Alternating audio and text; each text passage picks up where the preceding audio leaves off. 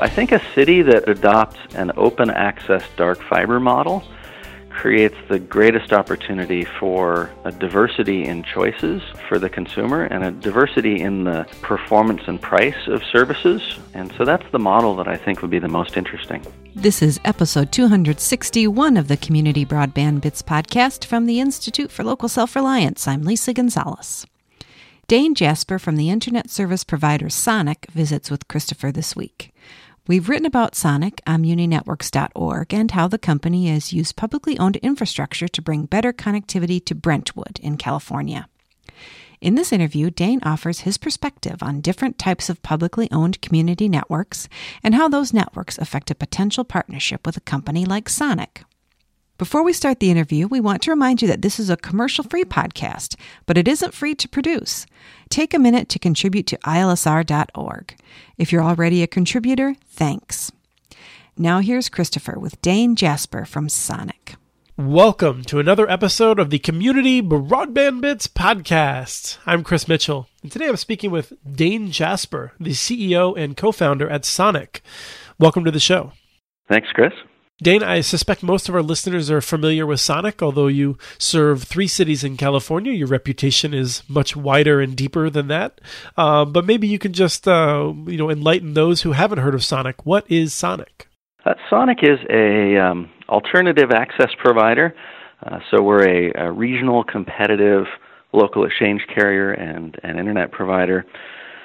Today we offer broadband services in 125 California cities using copper technologies, VDSL, pair bonding, ADSL2+, and 3 cities, as you noted, with gigabit fiber to the home. We have about a little over 400 employees and about 100,000 customers. Dane, one of the things I'm always curious about for a company like you is that, there was, 8,500 ISP CLECs at one point. You're one of the ones that has flourished. Many of the people that you grew up with, I think, have gone on to close their businesses down and search out other avenues for entrepreneurialism. What happened what did you do right, I guess, is the question. I'm not sure I know the answer to that. It's kind of hard to self-diagnose when you're in it. But as you note, we founded the company in 1994. We were a dial-up ISP, an early user of Linux and, deploying, modems and terminal servers to provide dial-up access. We were successful at that, and as you noted, that was a time when there were thousands of dial-up providers. We moved on to DSL, and we provided DSL both to our own retail customers and also to smaller regional ISPs around the state of California. We became a competitive local exchange carrier in 2006, which is sort of late as a CLEC. A lot of CLECs, they all kind of were founded in the late 90s. The 1996 Telecommunications Act created the opportunity for competitive last-mile access. And most of those competitive carriers, went out of business in the early 2000s. We did not become a CLEC until 2006. And again, we deployed competitive services in, 200 local serving offices around California. It's a large footprint. We provide wholesale access to a lot of other smaller service providers that are regional. We provide backhaul and middle mile service to rural wireless ISPs and alternative access providers and small cable companies. And then the latest, and really it's sort of like the fourth big thing, from dial-up to DSL to CLEC and now fiber. And that's where our focus is today. And how much do you charge for your gigabit fiber access? So our gigabit fiber to the home service is $40 monthly. That is an introductory price for the first 12 months. After that, it goes up to $50 per month. $50? It's a great product. And I should also mention that also includes a home phone line with not only all the voice features like caller ID and voicemail, but unlimited calling nationwide and unlimited calls to fixed lines in over 60 countries around the world. So it's a global calling for free, unlimited use phone line, plus gigabit symmetric fiber internet for $40 a month for the first year, and then $50. One of the things that I want to just mention before we get onto the main topic, which is really how you would like to see cities doing dark fiber to encourage businesses like yours to flourish. One of the things that I find interesting is that you are a strong advocate for network neutrality, which seems to fly in the face of the common theory within the DC Beltway, which is that that you need to be able to charge higher prices and have fewer consumer protections in order to be able to invest in high quality networks. And I'm just curious how you respond to that. I mean, you're right in noting that the majority of cable companies, telecommunications carriers, providers of internet access, even wireless ISPs, have by and large aligned themselves against network neutrality protections and even privacy protections. And Sonic is, amongst a smaller group of I would say strongly principled internet access providers who think that regulating privacy and neutrality is important. And I think, the reasons to regulate privacy are sort of obvious, but network neutrality bears some discussion. There's two sides to this. One is I feel like we're in a really privileged position to be able to sell people a subscription where they pay us every month to gain access to the internet. And we don't own the internet. We didn't make it. We didn't create all the amazing applications and services and websites that exist there. And there is a risk to that innovation ecosystem if, large monopoly, duopoly internet access providers across the country have the ability to pick and choose winners and losers, particularly amongst the emerging sector of services that require low latency, things like gaming and augmented reality and virtual reality, or which use a lot of bandwidth, replacing pay TV basically with streaming video services. And so network neutrality is critical to protect the internet and the future of innovation on the internet. The second reason that network neutrality is important for a competitive service provider is that, whether it's a small municipality building a network or a competitive alternative access provider like Sonic, both of those kinds of entities are too small to have the market power to extract rents out of the web services that might seek high bandwidth or low latency. In other words, if I dash off a note to Netflix and say, please send me a dime every month for every single one of my customers, I don't think that they'll respond to that. But when, a large nationwide cable carrier does the same and in fact congests the interconnection in order to compel that payment, they successfully extract that. And that creates an unlevel playing field where, a large provider has the ability to create this other source of revenue. So let's talk about what we can do locally within communities. One of the things that I've come to believe is that we can't just wait around for 50 new Sonics. I wish that we could. I like to see that you're growing. I like to see that Ting is growing, many of these companies. My concern is they're not growing or new firms are not being created fast enough. And so, as you know, I'm a strong proponent of municipal networks for a variety of reasons. Why don't you just tell me, first off, what you think about local governments getting involved in this before we talk about a prescriptive approach for how they might want to? I think you're right in noting that there aren't enough Sonics and Tings and Google Fiber type entities.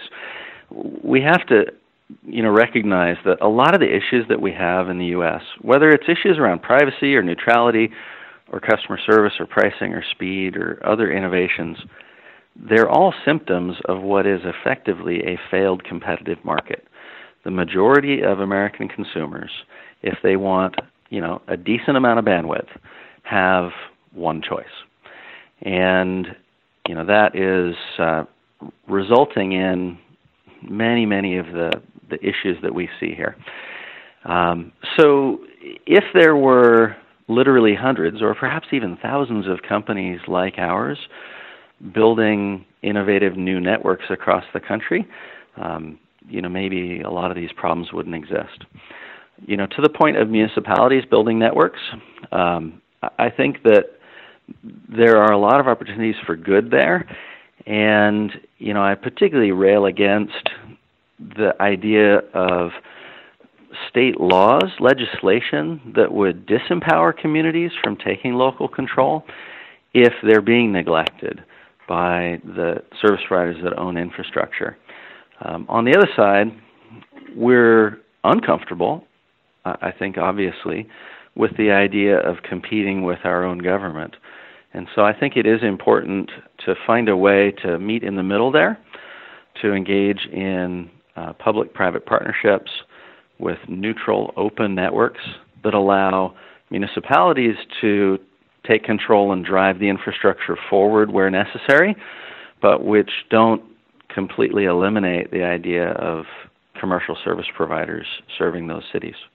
How do you feel about a Chattanooga, for instance, where one could still come in and build alternative infrastructure, but you would be competing against the city in that case? Chattanooga is an interesting example. They've had a lot of success, and they have successfully leveraged federal funding for, as I understand it, energy system modernization to create a fiber network that has benefited their community. The concern I have with a model like that is that they've created a vertically integrated triple play service provider plus the power system. And so what they've traded is a crummy duopoly for a new city monopoly. And I think while that solves the near-term problem, I think it creates in the long term real limits in what can occur in innovation, and it leaves consumers with, they had two choices that were poor. Now they have a third choice. There's no telling whether or not that choice will be any good in the future. And so an open infrastructure model allows for future-proofing, whether it's around customer service or technology innovation. Obviously as a company that seeks to provide customer service and reliable technology, we'd like to continue to serve consumers. Right, and I think I'm not going to argue with you about it. I respect your viewpoint, and I wanted to make sure people understood where you were coming from. I certainly think that Chattanooga is an outlier in that I think if any municipal network is going to do well in the future, it will probably be Chattanooga.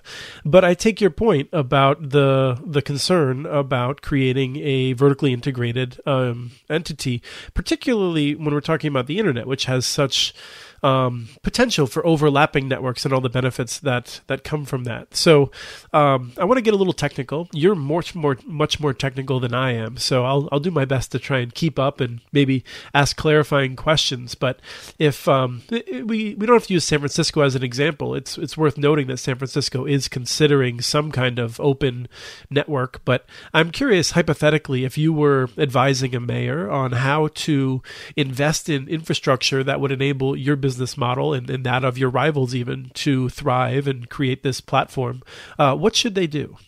There's a spectrum of deployment. So at one end, a municipality can have a dig once policy, allow carriers to join trenches. Moving a step further, a municipality can put in conduit, lots of conduit, and then let carriers put fiber in that conduit. Moving further, a municipality can build fiber to premises, but not light it, and leave that to carriers. Moving towards the vertical integration while still remaining open, a municipality can light the fiber, but have it be an open network. The Utopia network in the cities in Utah is an example of an open network which is lit fiber. And then finally, you have that vertically integrated. The city is the retail service provider. The challenge is cities think that they need to go all the way to the far end of that spectrum and provide retail services. Or there's a decision to do open access, but for the city to manage the network, to light it. I think that misses an opportunity because the management of conduit or fiber infrastructure is relatively easy once it's constructed. And a city that adopts an open dark fiber infrastructure model can drive that network wherever they would like to see it delivered, can build the amount of capacity that they'd like to see. So, for example, a city might build 2 or 3 strands of fiber to every parcel, premise, or apartment, and then consumers could choose from one service provider for their television if they wanted it, another for their internet. They might have a roommate who chooses a different provider for some reason. And so I think a city that chooses to invest in infrastructure but that adopts an open access dark fiber model creates the greatest opportunity for a diversity in choices for the consumer and a diversity in the performance and price of services. And so that's the model that I think would be the most interesting. I think that there is a challenge with these models in terms of financing, in that many people expect the network to pay for itself, and I think that is what leads cities to go vertically integrated, whereas the open access may pay for a part of itself, but is unlikely to pay for its full costs. And when you talk about building infrastructure, one of the things I would like to see is cities to recognize that we massively subsidize roads, and I think that's been good for the economy overall. It has had negative consequences. I just got back from LA, Yep. But nonetheless, like the benefits from that have been tremendous because we didn't have user fees paying for everything. And I'm just curious if you would agree with me on that this dark fiber model may be more difficult to pay for itself and therefore requires some subsidization that we should not even shy away from, but embrace. The interesting thing about it to me is, you think about city utilities, like water or, if you have a municipal electric, power. In that case, they have both an infrastructure component, the pipes or wires, and then a consumption component, the water or the power. And those consumables have substantial cost. So this is an infrastructure component. The pipes are part of it, but the usage is extremely relevant to the long-term costs. Whereas, setting aside for a moment maintenance, which is applicable both to a fiber network or a system of roads, once you build a road, cars can drive down that road, and the cars consume fuel, but the city doesn't have an ongoing cost to, keep the road fueled up or something like that. It's a bad analogy, but the point is that a dark fiber network is just a conduit of glass from one point to another, a strand of fiber. It doesn't have an operational expense for a city until such time as somebody breaks it. Someone puts a backhoe through it or, knocks down a utility pole. There's a repair issue, and that needs to be dealt with when those incidents occur. But the infrastructure itself doesn't actually have an ongoing cost. So to your point about investing or subsidizing, the concept of homeowners paying for the infrastructure over time, or the city paying for the infrastructure over time, is an interesting one. If you get rid of the idea of user fees, and you instead just say every home is going to have a couple strands of fiber back to a central point, and then offer that fiber to carriers, or rather, allow consumers who control and own the fiber to their home to decide what to plug it into. And this is this Homes with Tails concept that Derek Slater and Tim Wu published around 2008. The idea is if a homeowner has this stub, this tail of fiber that might go miles away to the central point, and if they own that, maybe they've paid for that over 20 years as part of property tax, if that's a funding mechanism that voters want to opt into.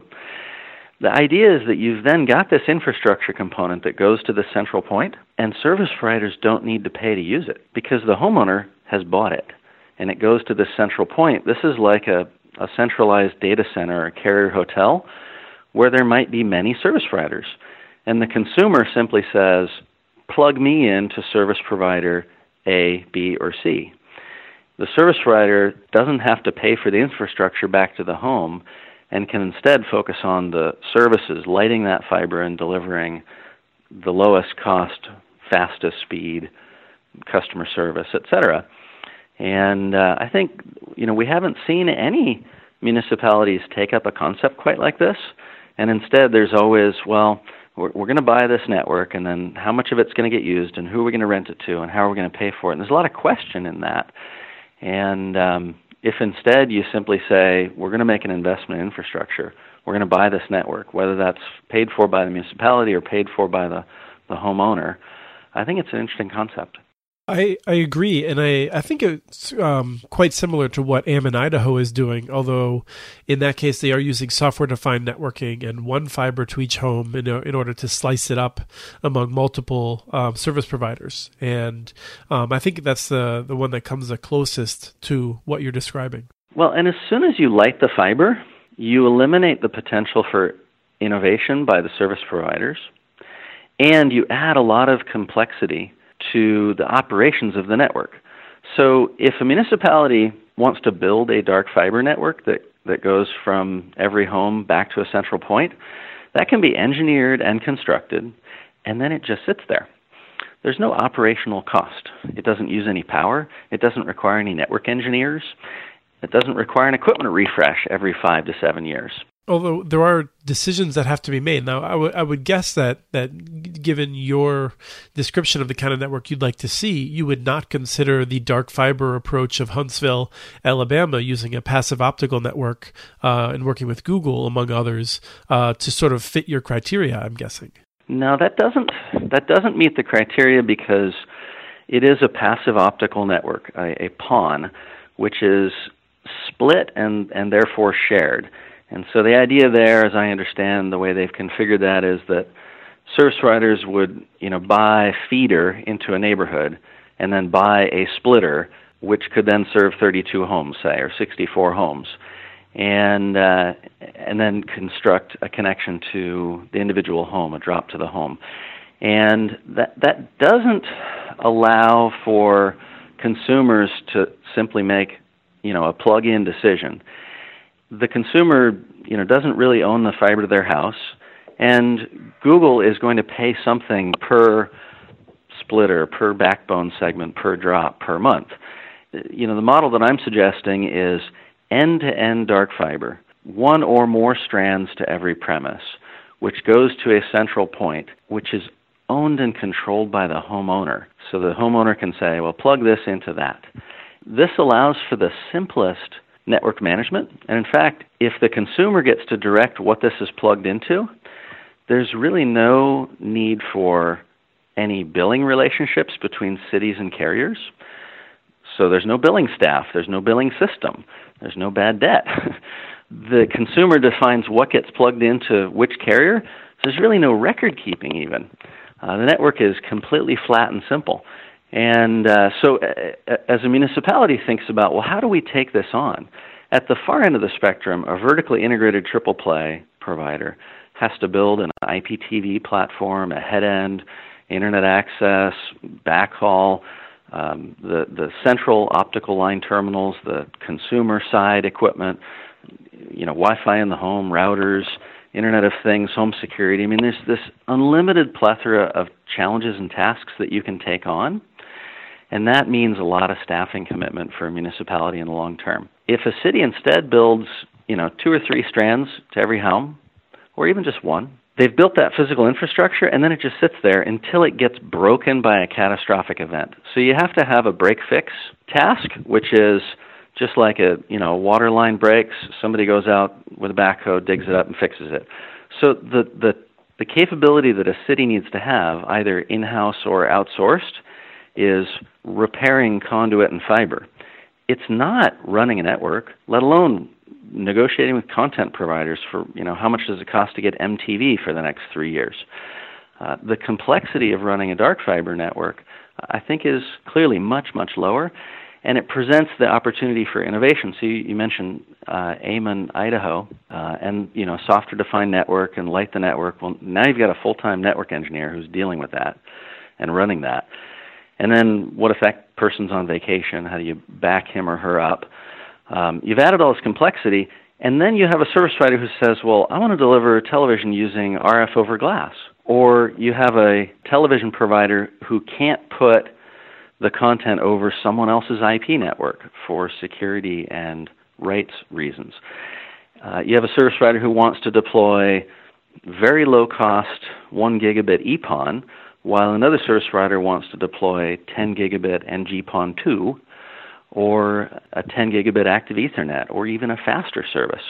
And once you light the network, you take on the management complexity, and you eliminate all the potential for differentiation and innovation in the network layer. One of the things that I've come to believe is that there's not necessarily one best model. It's more that cities need to find the model that works for them. And I just wanted to note that one of the things that we've seen is that cities have sort of moved progressively through your list of the different options cities have to take on more responsibility, in part because they were unable to identify ISPs that were willing to work with them. And so I think what you're describing would be attractive to a majority of cities that might consider building a municipal network, this dark fiber approach that would let them focus on the long-term investment.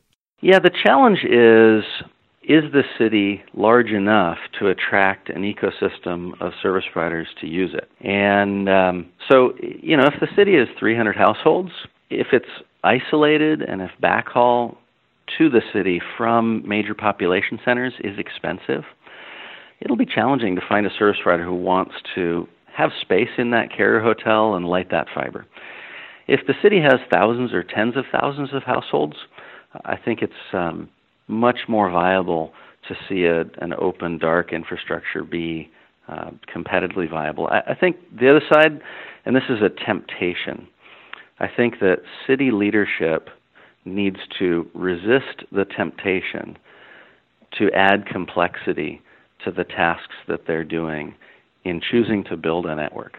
And so if you're going to build a network and just have dark fiber available to an array of service providers, and that could be, incumbent operators who say, well, gosh, this fiber is bought and paid for by the homeowner, so let's just use it and stop maintaining our old coax system or our old twisted pair system, or a new market entrant. But the temptation for a city, and you see this sort of nation-building thing occur in organizations, both commercial and municipal, is, everybody wants more responsibility and a bigger team and more challenges and more tasks. And so, a city will say, well, let's build a fiber network. Okay, well, let's light the fiber network. Well, let's deliver services over the fiber network. And pretty soon you have a team of 12 people. The ongoing payroll of a city staff of a growing team. And I would certainly encourage leadership in communities to consider the idea instead of building a dark fiber infrastructure, which requires no operations over the top of it. This concept of a home with a tail, which is owned and directed by the consumer, creates no billing overheads, no carrier relationships on a per-circuit basis, and doesn't require a small team to manage. And in fact, when the fiber is broken via some catastrophe, the way that occurs is somebody drives their car into a pole and knocks it down, or they're digging and they dig up the fiber. You hire a third-party contractor to engage in emergency response, come in and fix that, and then the person who hit the pole or the excavator who dug it up gets the bill for that. And so this can be a very simplified approach, and it can eliminate any, I think, long-term cost risks that exist for a city that spools up, a bunch of staff to run a network. I don't feel comfortable saying that I've never run into this kind of empire builder that you've run into, but in my experience, the cities that I've worked with have often been kind of reluctantly thrust into taking on greater responsibility. So I just want to, defend some of the cities that might be listening. But I think the final question I'd like to ask is to get a sense of, you mentioned cities that have tens of thousands of households. Do you have a sense that a lot of those cities already have ISPs, or are you expecting that as this infrastructure becomes available, we'll see new companies sort of learning from you and Ting in order to try and copy what you've done? I think that there are more internet access providers still in the market than folks are really aware of. And so, certainly companies like Google Fiber and Ting and Sonic, people have taken notice, but there are smaller companies and, wireless ISPs, resellers, a variety of internet access providers scattered across the country. And I think if there isn't one in that city, I think one will arise or one will come there. And the other possibility is that the incumbent cable and telephone companies stop choosing to maintain their own infrastructure and just use the city-owned or homeowner-owned infrastructure. And then as a result, deliver faster or more reliable service. I definitely take your point that it isn't necessarily nation building that's underway. It's the perception of the necessity, and I would agree that in a very small community, it may be challenging to find a service provider who will come there. And I think key to that is that if the city's building a fiber network and then saying, "Please come in, service providers, and for $10 or $20 a month, we'll sell you fiber to a home." It's challenging to prove that there's a business model there. If instead communities, members of the public, voters can make a leap of faith and say, we want to build an infrastructure. We want to buy and pay for a piece of infrastructure that we're going to own, but then the homeowner has this connection to this carrier hotel. The idea there is you're saying to service providers, come have some space in this data center, this carrier hotel, pay for your power usage there, and gain access to fiber that goes to thousands of homes. And homeowners may want to connect to you. I think that flips the script a bit, and it creates, I think, an environment where you might see a lot more adoption and a lot more innovation. Well, I'd really like to see that somewhere. I think it would work well, and I hope that perhaps next time we talk, it'll be about the lessons we're learning from it. Thank you so much for coming on the show, Dane. Of course. Thanks for the time, Chris. That was Dane Jasper from the internet service provider Sonic, talking with Christopher about different publicly owned network models. Learn more about Sonic's network in Brentwood at muninetworks.org and learn more about the company at sonic.com. Hey folks, this is Chris Mitchell, the host of Community Broadband Bits, and I just wanted to ask you if you could do us a real big favor to help us spread this show around. And that's to jump on iTunes or Stitcher, wherever you found this show, and to give us a rating, give us a little review. Particularly if you like it. If you're enjoying this show, please give us a rating and help us to build the audience a bit. Thanks. We have transcripts for this and other Community Broadband Bits podcasts available at muninetworks.org/broadbandbits. Email us at podcast@muninetworks.org with your ideas for the show. Follow Chris on Twitter. His handle is @CommunityNets. Follow muninetworks.org stories on Twitter. The handle is @muninetworks. Subscribe to this podcast and all the other ILSR podcasts, including Building Local Power and the Local Energy Rules podcasts. You can access them on iTunes, Stitcher, or wherever else you get your podcasts. Never miss out on our original research by subscribing to our monthly newsletter at ilsr.org. Thank you to Arnie Huseby for the song Warm Duck Shuffle, licensed with Creative Commons, and thanks for listening to episode 261 of the Community Broadband Bits podcast.